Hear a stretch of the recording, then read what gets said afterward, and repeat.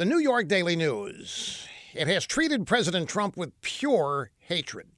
A tabloid, the front page, has called the president the Antichrist, pea-brain, Lord of the Pigs, ass clown, madman. They've accused him of committing treason.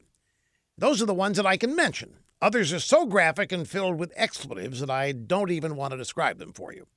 It turns out that the Daily News has other problems besides their hatred of Trump. This week, their parent company cut the Daily News newsroom staff nearly in half. And that worries Politico. In a very long article, they complained that with so many Daily News journalists getting pink slips, that New York City will suffer.